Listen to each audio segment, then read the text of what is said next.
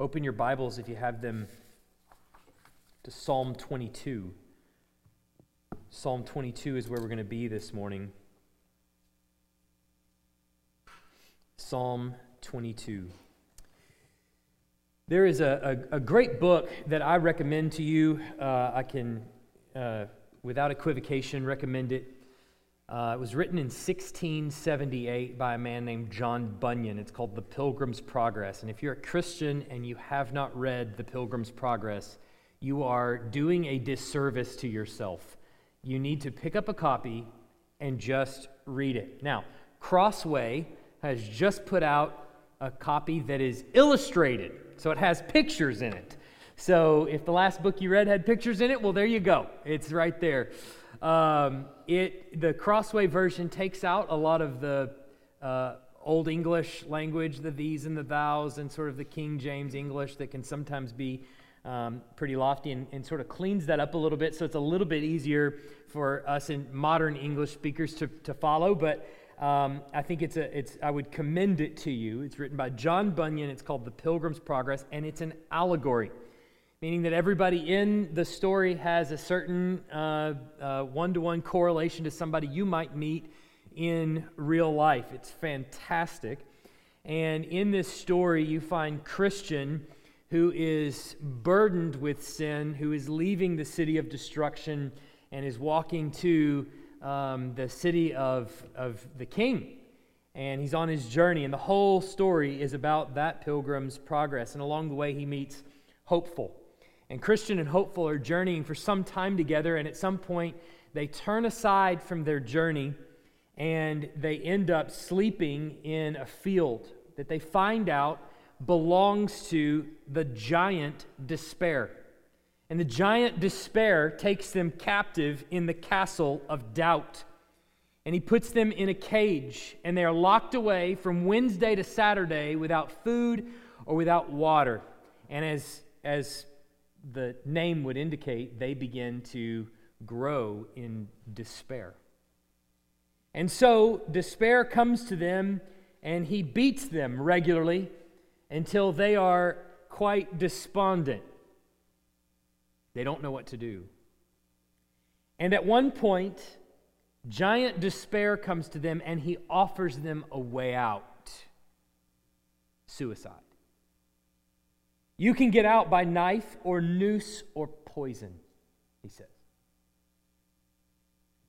There are times in the Christian life where despair can overtake us. And like Christian and Hopeful, you find yourself seemingly in the midst of a cage, being beaten by giant despair, and you don't know which way to turn.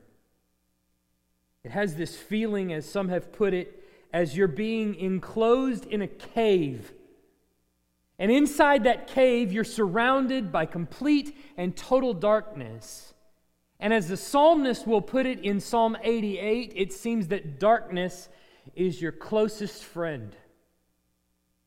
David, in our passage this morning, seems to be in such a situation in Psalm 22. Let's read there. Psalm 22, 1-31. To the choir master, according to the doe of the dawn, which is probably like the tune or something like that, the Psalm of David. My God, why have you forsaken me? Why are you so far from saving me from the words of my groaning? Oh my God, I cry by day, but you do not answer, and by night, but I find no rest. Yet you are holy, enthroned on the praises of Israel. In you our fathers trusted. They trusted, and you delivered them. To you they cried and were rescued. In you they trusted and were not put to shame. But I am a worm and not a man, scorned by mankind and despised by the people. All who see me mock me. They make mouths at me. They wag their heads. He trusts in the Lord. Let him deliver him. Let him rescue him, for he delights in him. Yet you are he who took me from the womb. You made me trust you at my mother's breasts. On you was I cast from my birth, and from my mother's womb you have been my God. Be not far from me, for trouble is near, and there is none to help. Many bulls encompass me. Strong bulls of Bashan surround me. They open wide their mouths at me, like a ravening and roaring lion. I am poured out like water, and all my bones are out of joint. My heart is like wax. It is melted within my breast. My strength is dried up like a potsherd. My tongue sticks to my jaws. You lay me in the dust.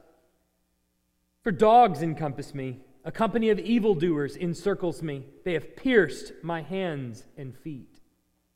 I can count all my bones. They stare and gloat over me. They divide my garments among them, and for my clothing they cast lots. But you, O Lord, do not be far off. O you, my help, come quickly to my aid. Deliver my soul from the sword, my precious life from the power of the dog. Save me from the mouth of the lion. You have rescued me from the horns of the wild oxen. I will tell of your name to my brothers. In the midst of the congregation, I will praise you. You who fear the Lord, praise Him. All you offspring of Jacob, glorify Him and stand in awe of Him, all you offspring of Israel. For He has not despised or abhorred the affliction of the afflicted, and He has not hidden His face from him, but has heard when he cried to Him. From you comes my praise in the great congregation. My vows I will perform before those who fear Him. The afflicted shall eat and be satisfied. Those who seek Him shall praise the Lord. May your hearts live forever. All the ends of the earth shall remember and turn to the Lord, and all the families of the nations shall worship before you. For kingship belongs to the Lord, and He rules over the nations. All the prosperous of the earth eat and worship. Before Him shall bow all who go down to the dust, even the one who could not keep himself alive. Posterity shall serve Him. It shall be told of the Lord to the coming generations. They shall come and proclaim His righteousness to a people yet unborn, that He has done it. Let's pray. Heavenly Father, what a heavy text this is. I pray that we can wrap our arms around it, that we can understand it, that we can wrestle with it, that we can see it and savor what is said in it, that You will give us ears to hear, eyes to see, minds to understand, and hearts to obey. In Jesus' name, amen. We are feeling creatures. Our feelings often trump the things that we know to be true in our rational minds. And it's not enough, I don't think, to know something. You have to feel it too. Some of you are married, and if you are, your spouse has put a ring on your finger, and with that ring comes an implicit knowledge that your spouse loves you. But that ring means very little if you don't also feel that your spouse loves you. You may work for a company, and your workplace may give you a raise regularly. They may tell you even that they value you in the amount they pay you or the amount they increase your salary. But that means very little if you don't go to work feeling valued by the people that you work with. Our feelings, though, can often be fickle. Sometimes they can be irrational. I always like to think of myself as having the rational mind, being the rational person in the relationship, and my wife is much more in touch with her feelings than I am. I don't think I'm explaining organic chemistry here to you. I think you all probably have related to something like that in your own relationships. All of that changed, though, when I faced a wall of depression. When I ran face first into depression, it left me governed day and night by my feelings. Not by my rational mind, but by my feelings. What I felt to be true in my heart. Every morning, I was washed over with sorrow, so much so that I could not tell day from night or friend from enemy. Some have called this a cave of darkness, and that's exactly what it felt like. Winston Churchill and others have also famously referred to it as the black dog. It followed me around by day, biting at my heels, and at night, laid on my chest. Imagine, just for a moment, waking up in the morning, and sitting by your bed is the black dog of depression, waiting to bite your ankles as soon as your feet touch the floor. And try as you might, nothing you can do can shake him off of your scent. Your spouse and your friends cannot see him. And when you tell them that he's there, and that's the reason you're feeling the way you are, they tell you in one way or another, just snap out of it. In your heart, you know certain truths. You might even tell them to others, but those truths are of little comfort when you feel alone. For instance, you might know Jesus promises at the end of Matthew 28, "Lo, I am with you always, even to the end of the age." But what does it mean when it seems that the only thing that will be with you to the end of the age is the black dog of depression? David, for the majority of Psalm 22, is crying out because he feels abandoned. He feels alone. We know from all the other Psalms, and even from this Psalm, all the things that God has done. We know in this very Psalm, he is rehearsing all the things that God has done for him. That God has not left him. He has no reason to feel as though God has left him. But no matter how mighty one might be, no matter one's status as king or priest or prophet, all the truths of Scripture seem to hold very little weight when you feel as though your world is collapsing. This psalm is also famously quoted by Jesus when he is hanging on the cross, so it gives it special significance even now for us. But what we find as we look at this text is that the king of God's kingdom, David in this case, is stricken with grief. In fact, we see that the passage is actually divided into two parts, and it turns on a dime at the end of verse 21. In the second half of verse 21, it changes completely. But the first half of the passage is him stricken with grief, driven to cry out to the Lord,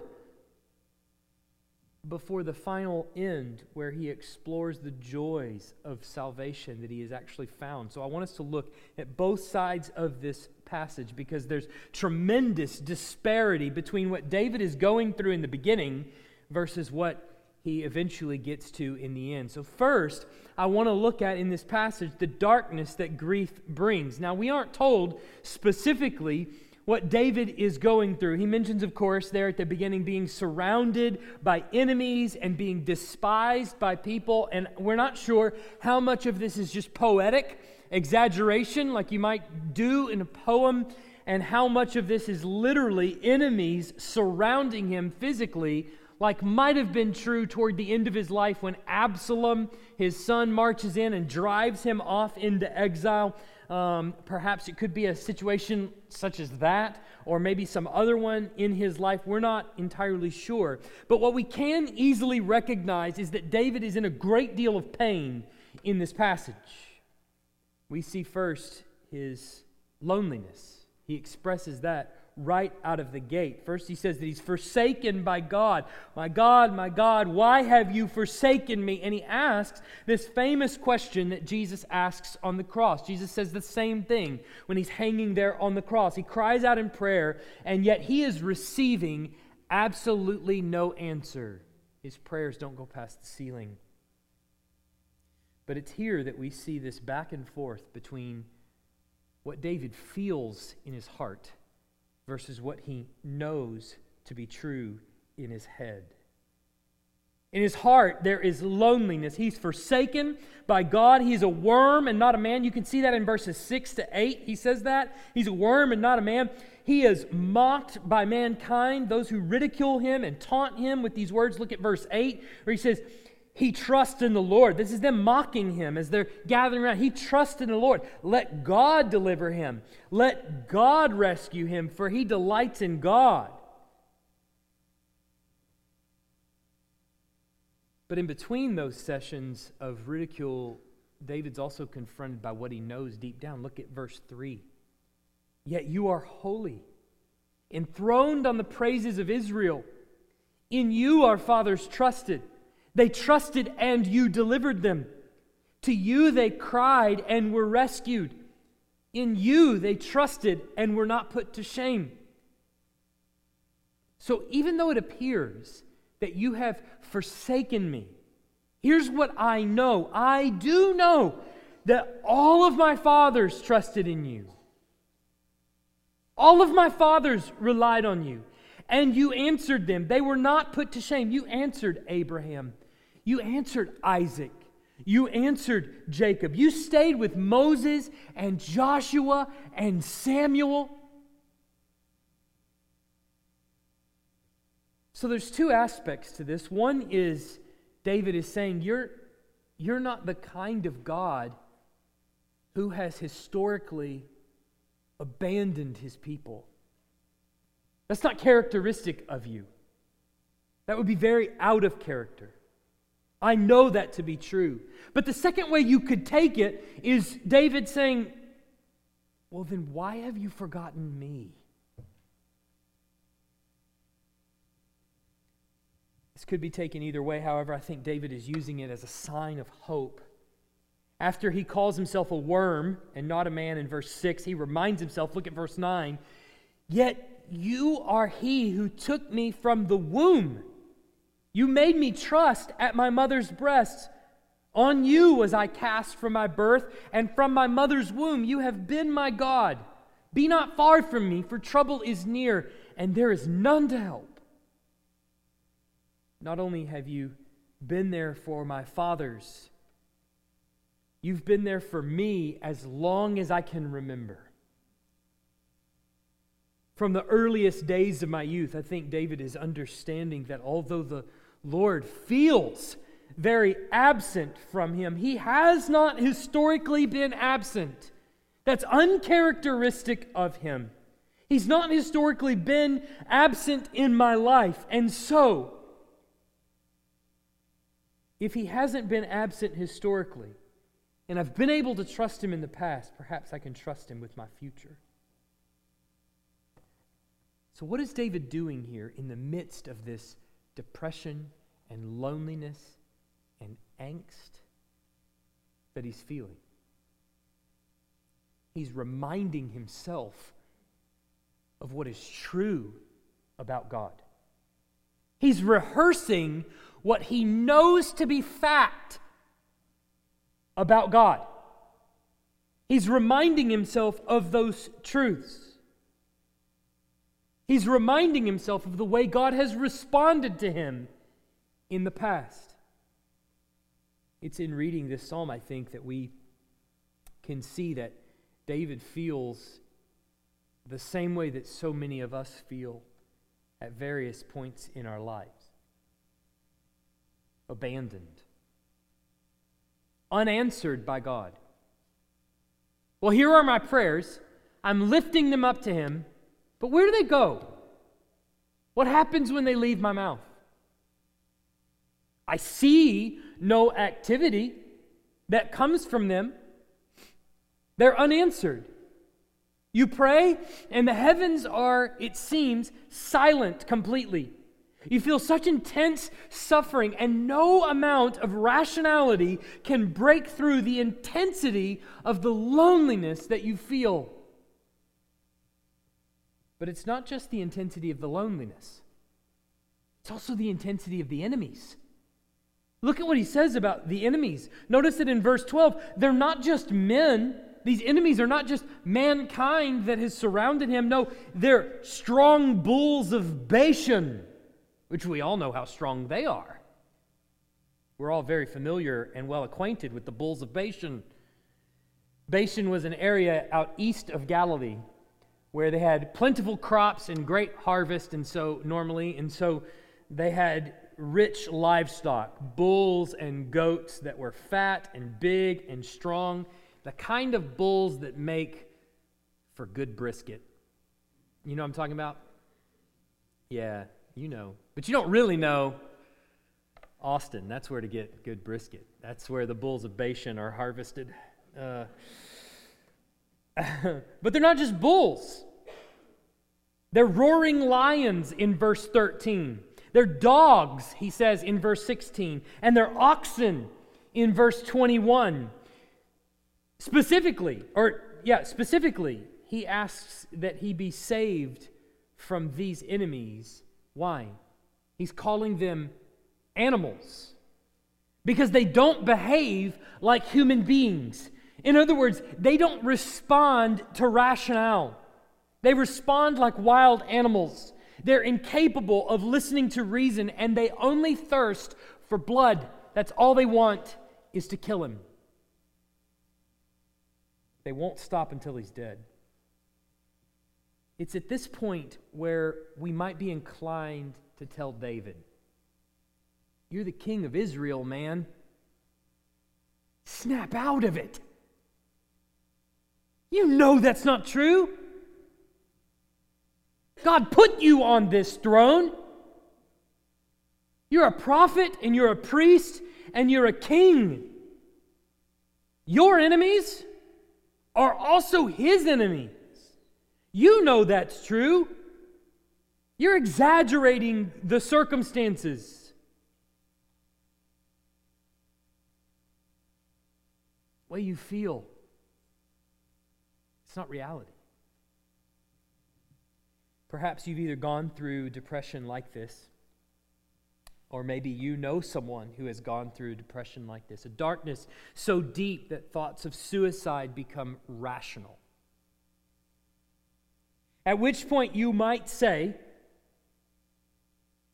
snap out of it. That's not reality. You're exaggerating the situation. Are they? Let's think about that for just a second. We turn to the cross of Christ. Is it any wonder that a favorite psalm of the gospel writers, in fact, a favorite psalm of Jesus, in the midst of the crucifixion, is this psalm?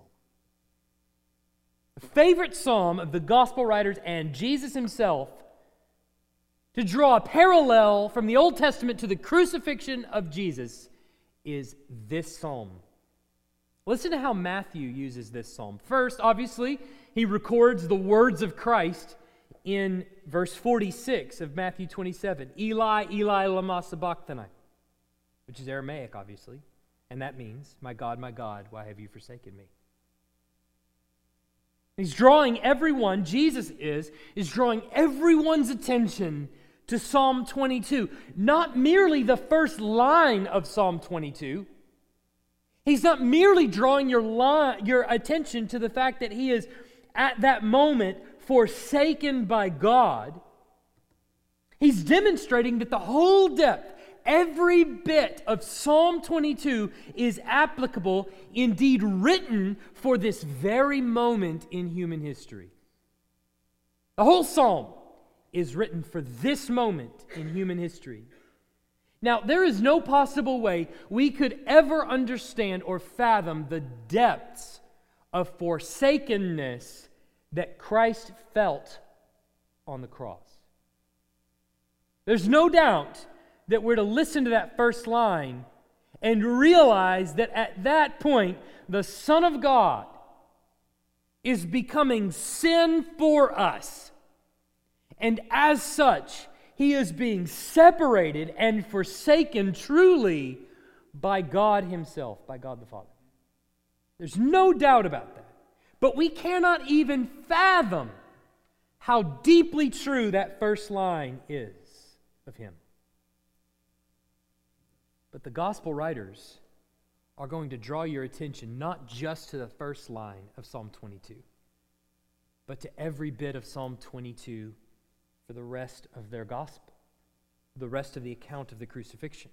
Not only in the dividing of his garments and casting lots and various other things. Listen to Matthew 27:43. He trusts in God. This is the Gentiles surrounding Jesus on the cross. The Jews and the Gentiles surrounding him on the cross. The Jews say he trusts in God. Let God deliver him now if he desires him. What does that sound like? It sounds like verse 8 of this psalm. Or perhaps in verse 35 of Matthew 27. And when they had crucified him, they divided his garments among them and by casting lots. Matthew's drawing your attention to the rest of Psalm 22. All of this applies to this moment, like in verse 18, where the dogs cast lots for his clothes. And we look closely at the scorn that Christ faced on the cross. What is it that we see there exactly? If he's saying this psalm applies right there to the crucifixion, what are we saying about this? I think what we see is the reality of a fallen and sinful world toward the righteousness of God. That perhaps what David is describing, what Jesus is echoing there on the cross, is the reality of the world that we actually live in. This is the fury of sinful man. It's the seething hatred of Satan toward the beauty of the kingdom of God. It's the evils of the devil, who is the roaring lion, unfurling his wretched vengeance against the most glorious offering God could possibly ever give. They're targeting the Son of God, who is perfect in every way. This is the reality of what this psalm is depicting. Sinful man at its absolute worst. But then, if they treated him that way, how will the world see you? Jesus says in John 15:18-21, if the world hates you, know that it has hated me before it hated you. If you were of the world would love you as its own. But because you are not of the world, but I chose you out of the world, therefore the world hates you. Remember the word that I said to you, a servant is not greater than his master. If they persecuted me, they will also persecute you. If they kept my word, they will also keep yours. But all these things they will do to you on account of my name, because they do not know him who sent me. When we look at the realities of this psalm, and then we look at the literal fulfillment of these realities on the cross of Christ, And then we transfer the realities of what happened to Christ on the cross to us, His disciples. I think we can actually see something really important as it pertains to our brothers and sisters who are in the midst of depression, who are in the midst of loneliness, who are in the midst of agony and lament of many kinds. This is what the world has to offer you. Perhaps what they're seeing in depression, what we see in depression and sorrow and agony,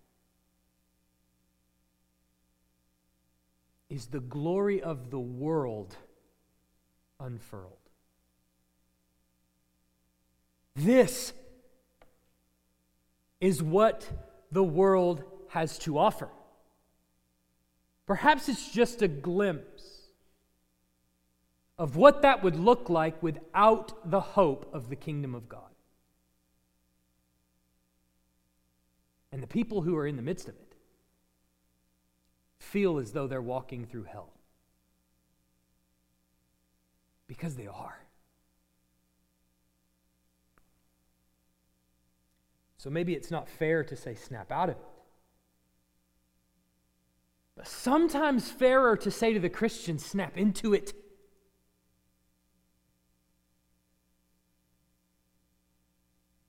The question usually comes at some point, why is God allowing this?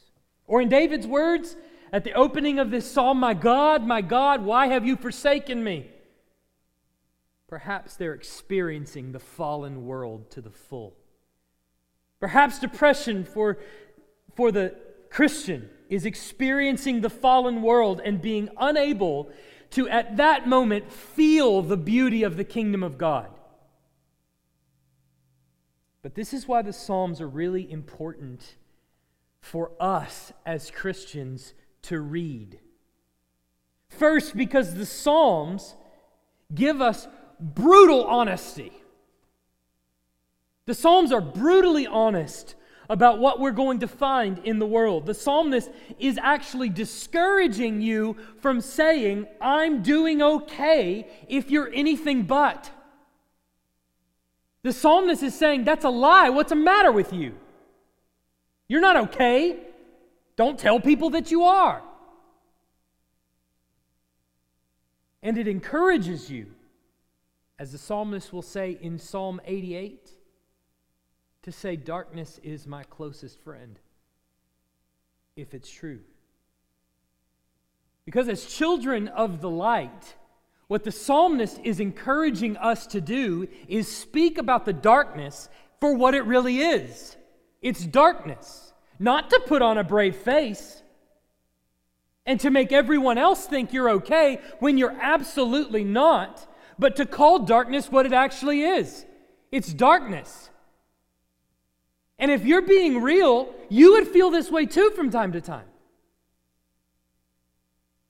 But the second reason that the Psalms are really important for Christians to read is not only because they're brutally honest, but because they give us a language for hope in the midst of the cave. David feels hopeless, but he reminds himself of the ages before, where saints have gone, have lived, and who've gone through the same things that he has gone through. He is, as it were, surrounded by a great cloud of witnesses. He feels like a worm, and yet God has been faithful to me in the past. Perhaps that means that He will continue to be faithful to me in the future.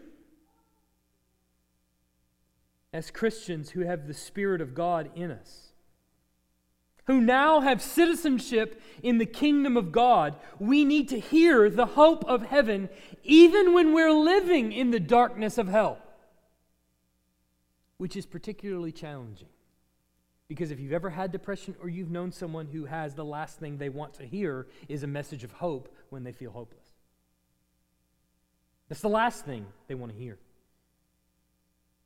There's a third reason that the Psalms are really important, but first, let's look at the joy of salvation that turns here in verse 21, at the second half of verse 21. Hope arrives for David in the midst of his languishing, and he gets some sort of answer to prayer on the second half of 21. Look there in 21b. He says, "You have rescued me from the horns of the wild oxen. I will tell of your name to my brothers in the midst of the congregation. I will praise you. You who fear the Lord, praise Him. All you offspring of Jacob, glorify Him, and stand in awe of Him, all you offspring of Israel." He goes on to tell the congregation exactly what kind of hope is in store for those who persevere in faith. Look at verse 26. "The afflicted shall eat and be satisfied. Those who seek Him shall praise the Lord. May your hearts live forever. All the ends of the earth shall remember and turn to the Lord. All the families of the nations shall worship before you." This promise that He's giving here is only available to those who are in Christ. See, this is actually the third reason why the Psalms are really important for us to read. Not only because they're brutally honest, not only because they give us language of hope in the midst of darkness, but because they point us to Christ. All of these Psalms are about Him. Of the 263 times the Old Testament is quoted in the New Testament, 116 of those quotations are from the Psalms. Think about that for a second. 263 quotations of the Old Testament and the New, 263, and 116 of them are from the Psalms. That's not to mention all the allusions, which aren't direct quotes, but are the authors of the New Testament sort of winking to you about things that have happened in the Old Testament. That's not even counting them. That's just direct quotations. 116 out of 263, all in one book, the Psalter. That's no coincidence. The New Testament writers are telling you something, not only about how important it is that we understand suffering in the midst of this world, but it's also important that you understand that the many lamentations that are in this book that make up the book of Psalms, all of those lamentations are pointing to Christ Himself, the one who suffered those sorrows. And what are they saying by quoting the Psalms and the lamentations that happen there within? They're telling you that Christ that you worship, He suffered with you. He felt what you feel. Not empathy, sympathy. He's been there. The reason that Jesus calls out the psalm on the cross, my God, why have you forsaken me?" Believe it or not, it's not so that you'll look at the cross and you'll think about that first line that he quotes there and goes, "Oh man, David only thought he was forsaken." That is real forsakenness. That's not why he's calling that out. There's no chapters and verses in the scroll of the Psalms in his day. He's calling out the first line of the psalm so that your attention will be drawn to every line in that psalm. So that you will see that it is all coming to fruition here in the suffering of Christ, that He is surrounded by Gentiles who wag their heads at Him, who literally quote the psalm back to Him. Let him trust in God. But it's also to say to you in the midst of your suffering exactly what is said in verse 26. "The afflicted shall eat and be satisfied. Those who seek Him shall praise the Lord. May your hearts live forever." See, He's not spurning your suffering. He's not telling you, "You think you have sorrows? My God, why have you forsaken me? Look at my suffering." Yeah, this is real suffering. He's not saying that. He's saying here on the cross, I'm making your suffering make sense. There's a purpose. I'm bringing about its end. And what is that end? The afflicted shall eat and be satisfied. You who are afflicted, all you who labor and are heavy laden, come to me and I will give you rest. He's connecting all the events in your history together and demonstrating for you right there that they are sitting in the palm of his hand and he has intention for them and he's going to use them. He's saying on that cross, I'm your friend in the cave with you. I'm not outside the cave calling you to walk out. No, I'm in the cave with you, and I'm going to lead you out. All you who are afflicted shall eat and be satisfied. He's with you. But Jesus' connection to this psalm also reminds us that not only is he suffering with us, but that God had not forgotten you. He hasn't left you in the cave and forgotten all about you. Remember those prayers that you pray that you think they just hit the ceiling, and I don't know, after that they just don't go anywhere. Think they just fall down and hit the floor after that? I'm not sure. No, in the cross he's telling you, I heard all of them. In fact, David even points this out in verse 24. Read it. For he has not despised or abhorred the affliction of the afflicted, and he has not hidden his face from him, but has heard when he cried to him. Forsaken you? Forgotten you? No, friend. Not at all. He's heard every cry. And not only has he heard the cries, he aims to rid you of their sorrow. Not just ridding the sorrow, but actually wiping away every tear. Do you understand the difference between merely ridding you of sorrow and wiping away every tear that he promises in Revelation? Do you understand the difference between that? When Christ comes back and brings his kingdom to the full, he could, just like Men in Black, hold up the little wand that flashes the light and just erases your memory altogether. You could do that. He could just poof, and you've forgotten all about every sorrow that you ever had. All the frowns just magically get turned upside down. You didn't even remember that you did frown ever.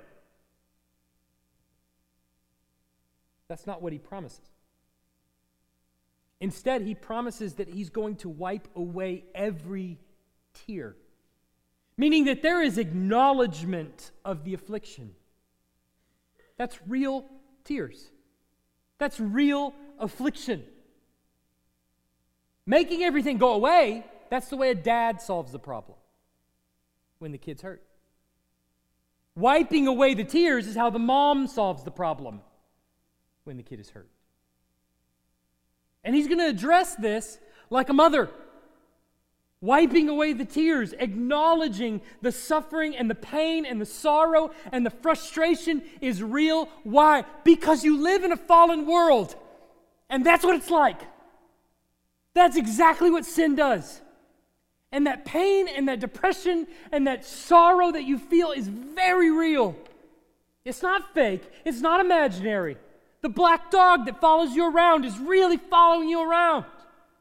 It's attached to you. And it's a consequence of living in a fallen world. He's not erasing your memory of the tears. What he's doing is rewriting their meaning for eternity future. They mean something different now. And all of our tears become old tales of God's kindness to us, of His mercy and His faithfulness. Are you in the midst of Doubting Castle? Are you being beaten by giant despair? If so, if that's you, I want to encourage you to remember the promises of God. The promises of God are not merely sunshine and daffodils. They're not. There are some sunshine and daffodils, but there's also, in this world you will have trouble. There's fear not, I have overcome the world. But in this world you will have trouble. That's also a promise. We need to remember them all. Not just the good ones. The ones that make us feel maybe not so good. Maybe that's not you. Maybe you can't relate to that. Maybe you've never been in that kind of situation. And you're praying that you never go through that kind of situation. But maybe you know somebody who is. Remind them of the promises of God. I didn't say preach at them. I said sit down with them on the couch. Put your arm around them and weep with them. And acknowledging what they're feeling at this moment is very real. And that in this world we will have trouble, but this is not the end. And the sorrow and the depression and the anxiety and the angst will not have the final say. But that there is a banqueting table that we will gather around, where Christ will distribute the elements, and depression will be no more. Trust in His promises. In the end of that scene in Castle Despair, or Castle, whatever it is, Doubting Castle, being beaten by giant despair, Christian considers whether or not to take giant despair up on his offer and commit suicide. And it's there that his friend Hopeful reminds him of the promises of God. And it's at that point where they begin to pray. And Christian is reminded, all of a sudden, of what God's word says. And he says this: "What a fool I have been to lie in a stinking dungeon like this, when I could just as well walk free. I have a key in my pocket next to my heart called promise that will, I am sure, open any lock in Doubting Castle." Trust in the promises of God. That in this world you will have trouble, but He has overcome the world. Let's pray. Heavenly Father, I pray for anyone in this room going through the terrible feeling of depression, of anxiety, of fear, of loneliness, of loss. No doubt many in this room are remembering those who have passed, who are not there anymore, who they will not see again in this life. I pray that you would give them a special kind of comfort. Pray that through the Lord's Supper that we take in a moment, or perhaps the text or the sermon or the songs, maybe the prayers, they might call to mind the reason we endure. The reason we endure pain and the sorrow and the loss The reason that we maintain hope in the return of Christ is to experience the glory of the resurrection and to live forever in his kingdom, unstained by sin again. Pray that you would bring that to the mind of every person in this room, especially those who are in the midst of suffering right at this very moment. In Jesus' name.